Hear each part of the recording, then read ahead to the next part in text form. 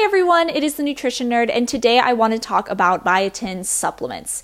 Now, biotin is a popular supplement taken for hair, skin, and nail maintenance, but there is so much more to this beauty B vitamin. Biotin, or vitamin B7, also acts as a coenzyme for metabolism, helping us utilize fatty acids, amino acids, and glucose. Now, biotin does help maintain hair, skin, and nails. A deficiency in biotin can lead to symptoms such as hair loss or hair thinning, and this is done through biotin's help in building proteins such as keratin. However, the idea that more biotin supplements equals more luscious hair and glowing skin is actually limited in its research. Biotin supplements may only be helpful if someone is already biotin deficient. Someone who has Crohn's disease, for example, may benefit from a biotin supplement because his or her digestive system is compromised and they are unable to absorb enough B7 from their diet. That being said, properly dosed supplementation is not a bad thing for the average healthy person.